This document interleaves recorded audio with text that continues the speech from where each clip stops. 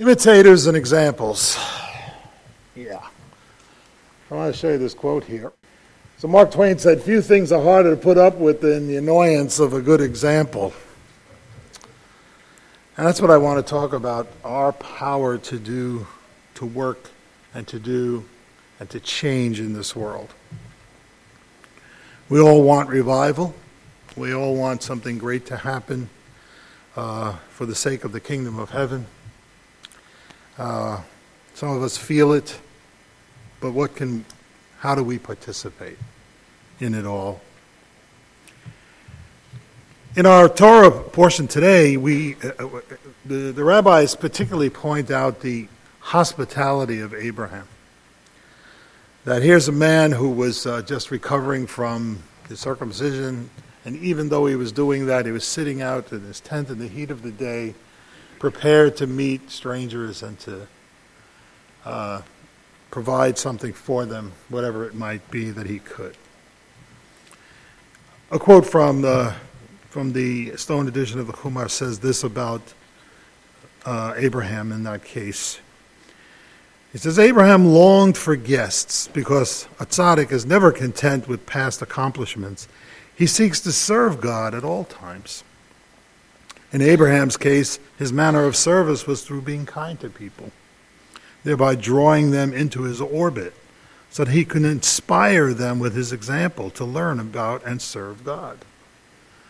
In response, God sent him 3 angels in the guise of people, and Abraham ran to invite them in and serve them personally, despite his age and his illness.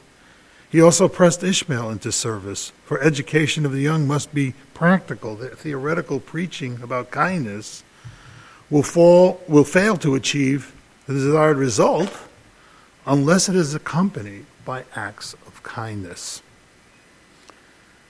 So we're called to a life of service, a life of hospitality, a life of openness. And how can we be effective ministers of the good news in a world that really every day seems to need it more and more? So that's the challenge for us today, to think about how Abraham, by example, by being an annoyingly good example, helped to spread the good news of God throughout the entire world. Because from him, even we have all the great faiths of the world to this very day. Well, I want to take a look at a portion from 1 Thessalonians with you today. It's found in the first chapter of 1 Thessalonians, first few verses of that letter from the Apostle Paul. And he says some things about it that we need to know about our own ability to be able to share. Because, listen, if we can't impress people with who we are, I don't care how much, knowledge you have or convincing speech you have, it doesn't get it done. I'm a pretty smart guy, and I think I can argue from the scriptures about as well as anybody. But I have never convinced anybody of anything. If they've been convinced by anything, it's been by the way we have tried to live. And I'm talking about my children as well as anybody else I've ever ministered to. And you know what? You haven't convinced anybody of anything either. It's funny. We live in a very divided time, and America is sort of split down the middle. We know that. Just by the election, it was about this thin of hair that one person won over another. And you know what? Neither side convinced anybody of anything. I don't think anybody on one side of the issue ever convinced anybody on the other side of the issue about anything. But how can we convince people? We convince them by not what we say, but who we are.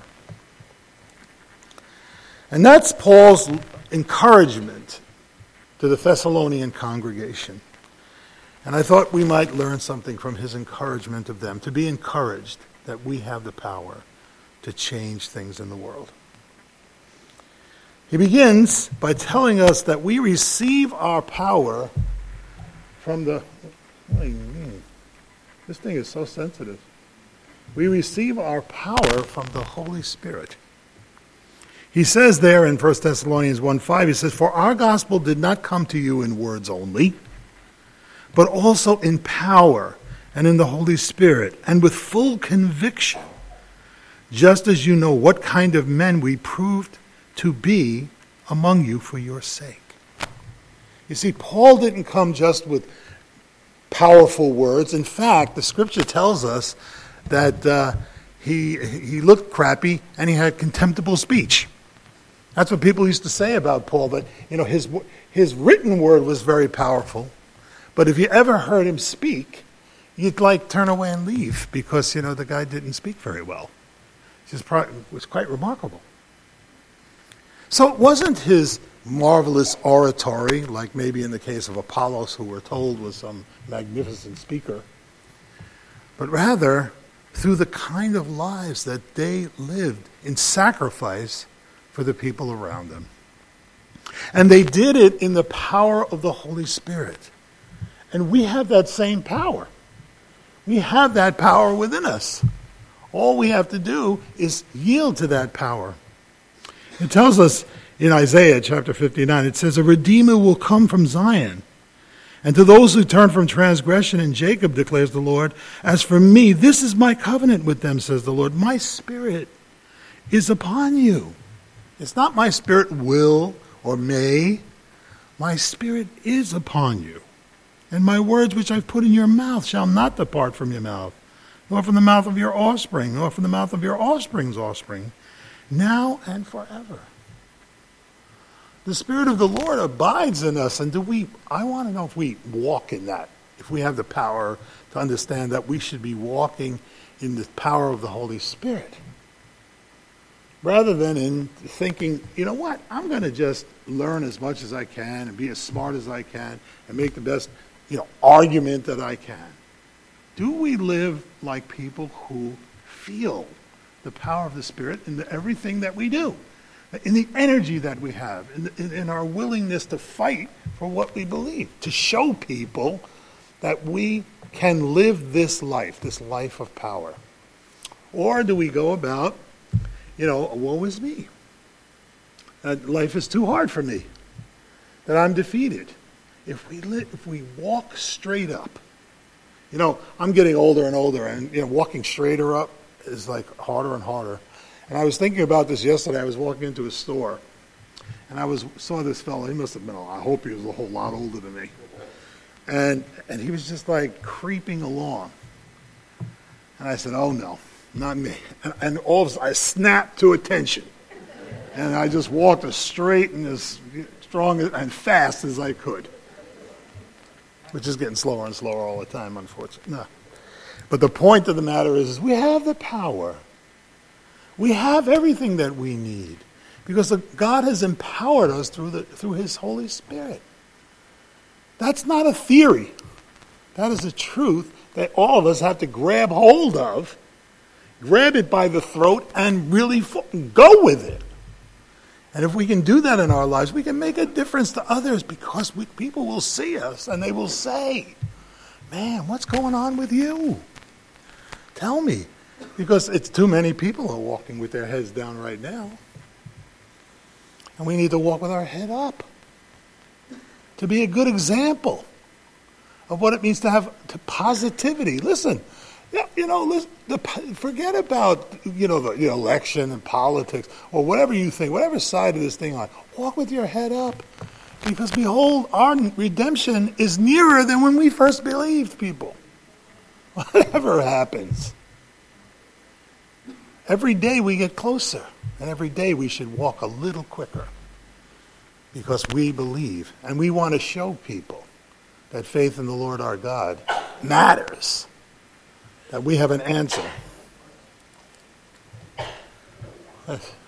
You all right? Okay, honey. It says in the book of Acts, when Messiah Yeshua was leaving his disciples, he gave them this word of encouragement. And he said, "You'll receive power when the Holy Spirit has come upon you. And you shall be my witnesses both in Jerusalem and in all Judea, Samaria, even to the ends of the earth. You will. And you know, that came true. And it's coming true even today, and we've got to do more. We've got to stand up as examples of what it means to live in the power of the Holy Spirit. That means we don't walk around with our heads down, our backs bent, and our woes is me on our lips. We're going to be fine. The world is going to work out for us, no matter what happens.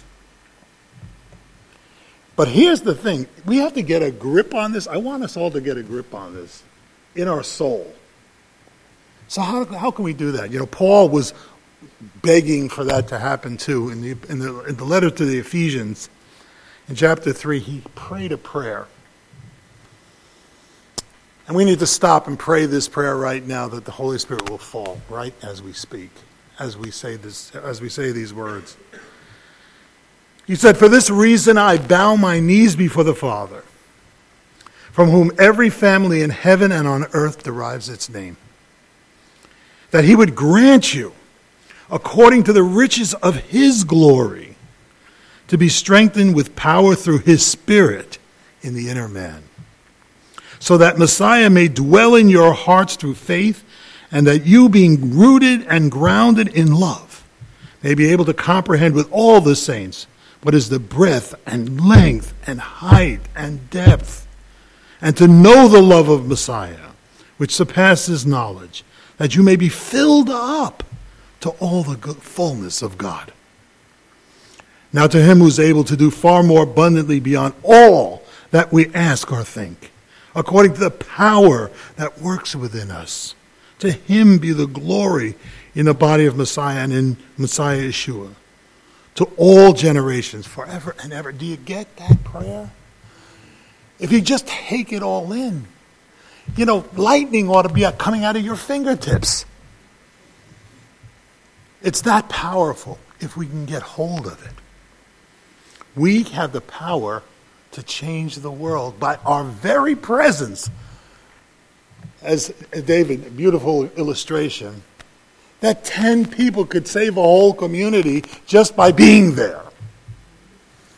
Listen, brothers and sisters, I believe that the body of Messiah saves the world from destruction today by our very being here.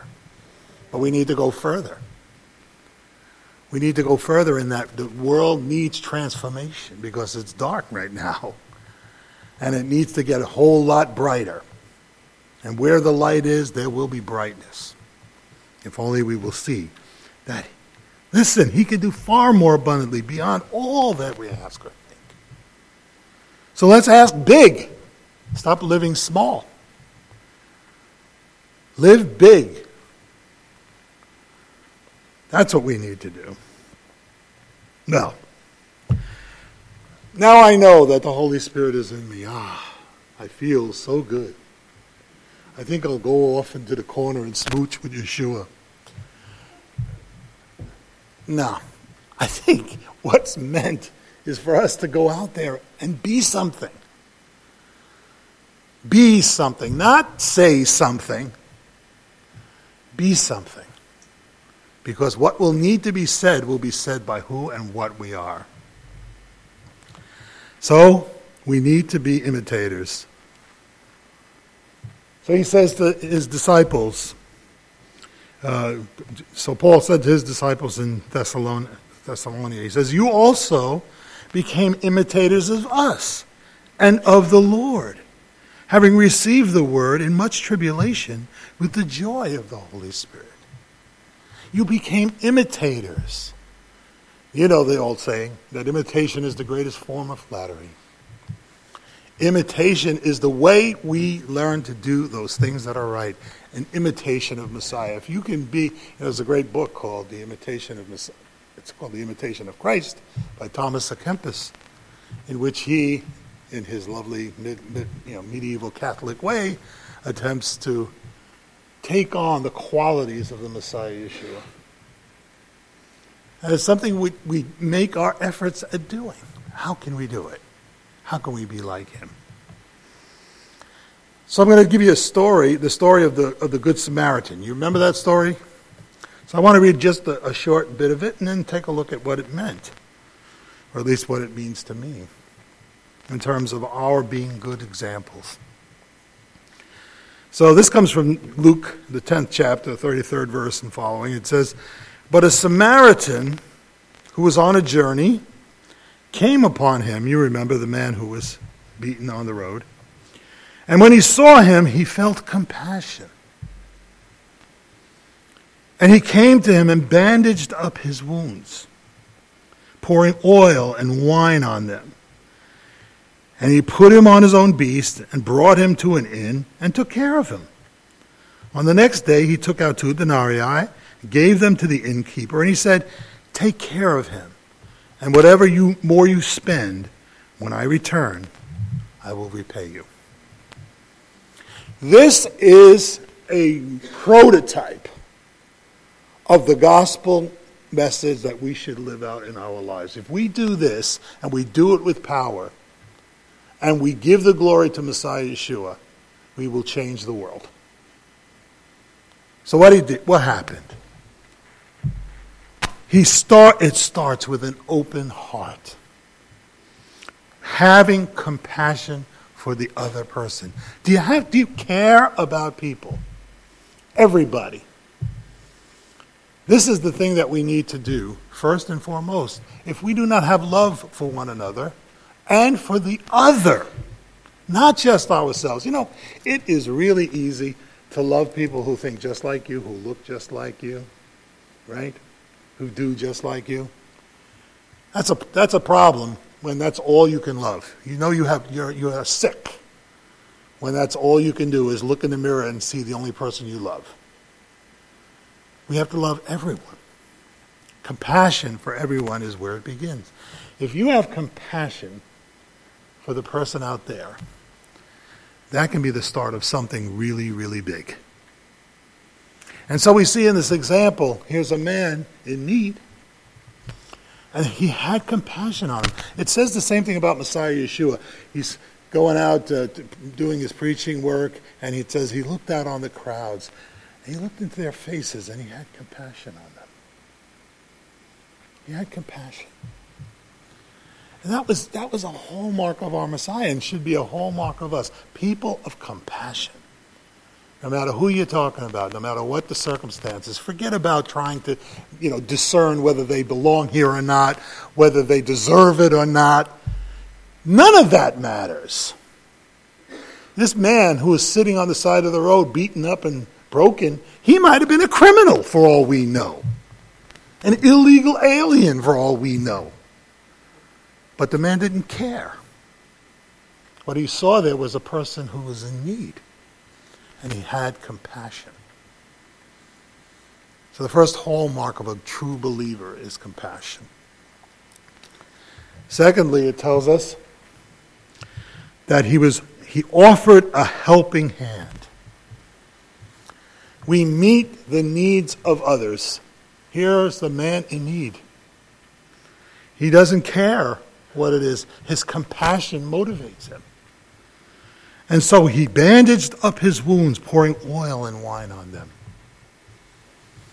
Again, in Messiah's case, he had compassion on the crowd. And he fed them. He said, "Listen, let's feed them." "Oh, we don't have anything to eat, here. We have a couple of fish and a couple of loaves of bread. Don't worry about it. I'll take care of that." And he fed them. And that's what we need to do. If we can first have compassion on people and then look to find ways to meet people's needs. Listen, we can't do everything. You can't do everything in your own life all the time. But you can do something. And that's all that it takes. Do something for somebody who needs something done. How hard could it be? But what a testimony it will be for them if you can just help them. Jared's story last week of the man in the grocery store. A simple thing. You pulled out a few dollars of change or whatever it might be, and it changes their whole world. We remember the story of Zacchaeus. Here's a man, he doesn't need much, But what he does need is love. The Messiah Yeshua does a little thing for him, and it changes the world. We can do those little things for people, and we can change everything. Listen, you can argue, listen, if you don't believe everything in this book, you're going to hell. First of all, you don't know that anyway. And secondly, you're not going to convince anybody like that. I don't know anybody that I personally don't know anybody convinced that way. So, but we can convince people with a simple act of kindness. Doing something that will matter in their life. Change it just a little bit. Make it just a little bit better, even if it's only for the day. And thirdly, he tells us, bring an offer of hope. He said to the innkeeper, take care of him. And whatever more you spend, I'll return and I'll repay you. In other words, he took care of it. He gave that person a future. Right? The man could have just died on the side of the road. Okay, maybe he could have bound up his wounds and maybe he'd have lived a day longer. But no, he took care of his need from that time forward. We see these same examples in the stories we read today. In the story of Abraham and his willingness to have compassion. So that he can bring people and please come into my tent. It's a hot day. He doesn't know who they are at first. It's a hot day. Take the load off. And then the Shunammite woman with her compassion for the prophet. And bringing him a helping hand, building him a room so that he could have a place to live when he came by. And even in the example of the birth of the Messiah, where God offers a hope to the world. We offer a hope to the world. We need to be examples of that power and grace. Yes? He tells us in 1 Thessalonians 1:7, so that you became an example to all the believers in Macedonia and Achaia. You see, all of Macedonia and Achaia will now come to the Lord because of who you are. Just by virtue of the community that you have created, you have given us an example to live by. Something greater, something better than what is right now. That's what the body of Messiah needs to be. Something greater and better than what it is right now. But make the world better by being better ourselves.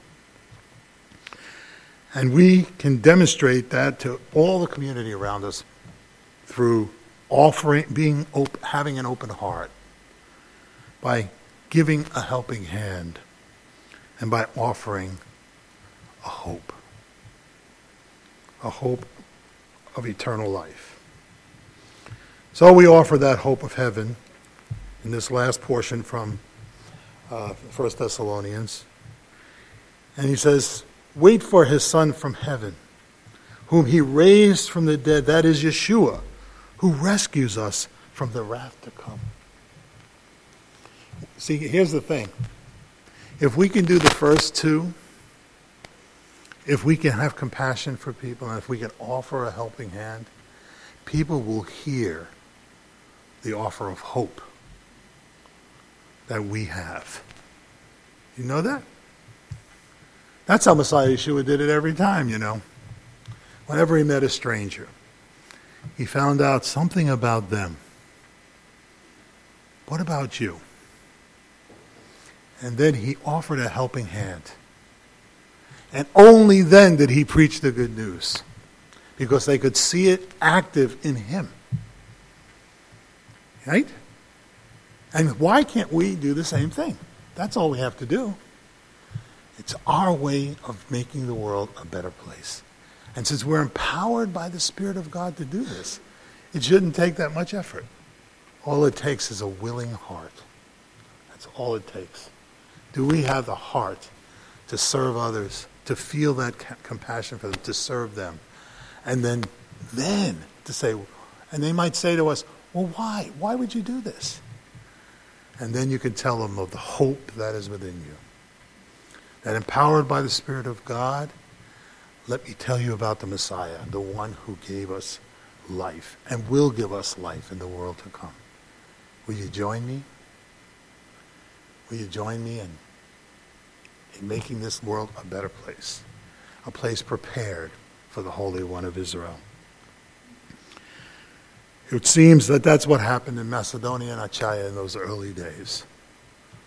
That these people in Thessalonica lived such a life that all of Greece came to know the Lord as a result of the power of their lives. And I hope that same thing for us. That we could fill up this room. And that we could fill up the world with those who cry out for in the name of Messiah Yeshua.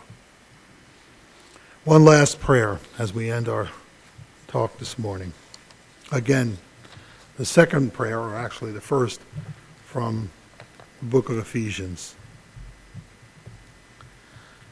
So I offer up this prayer as we end our time together in the hope that we will really get a hold of it, to understand the depth of the power that is within us, and then to live out that power day by day so that everyone will see the example of our lives. Let's be imitators of Messiah Yeshua and examples to the world. So Paul prayed,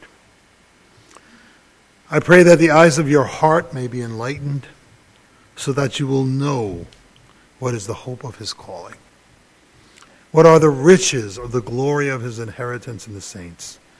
And what is the surpassing greatness of his power toward us who believe? These are in accordance with the working of the strength of his might,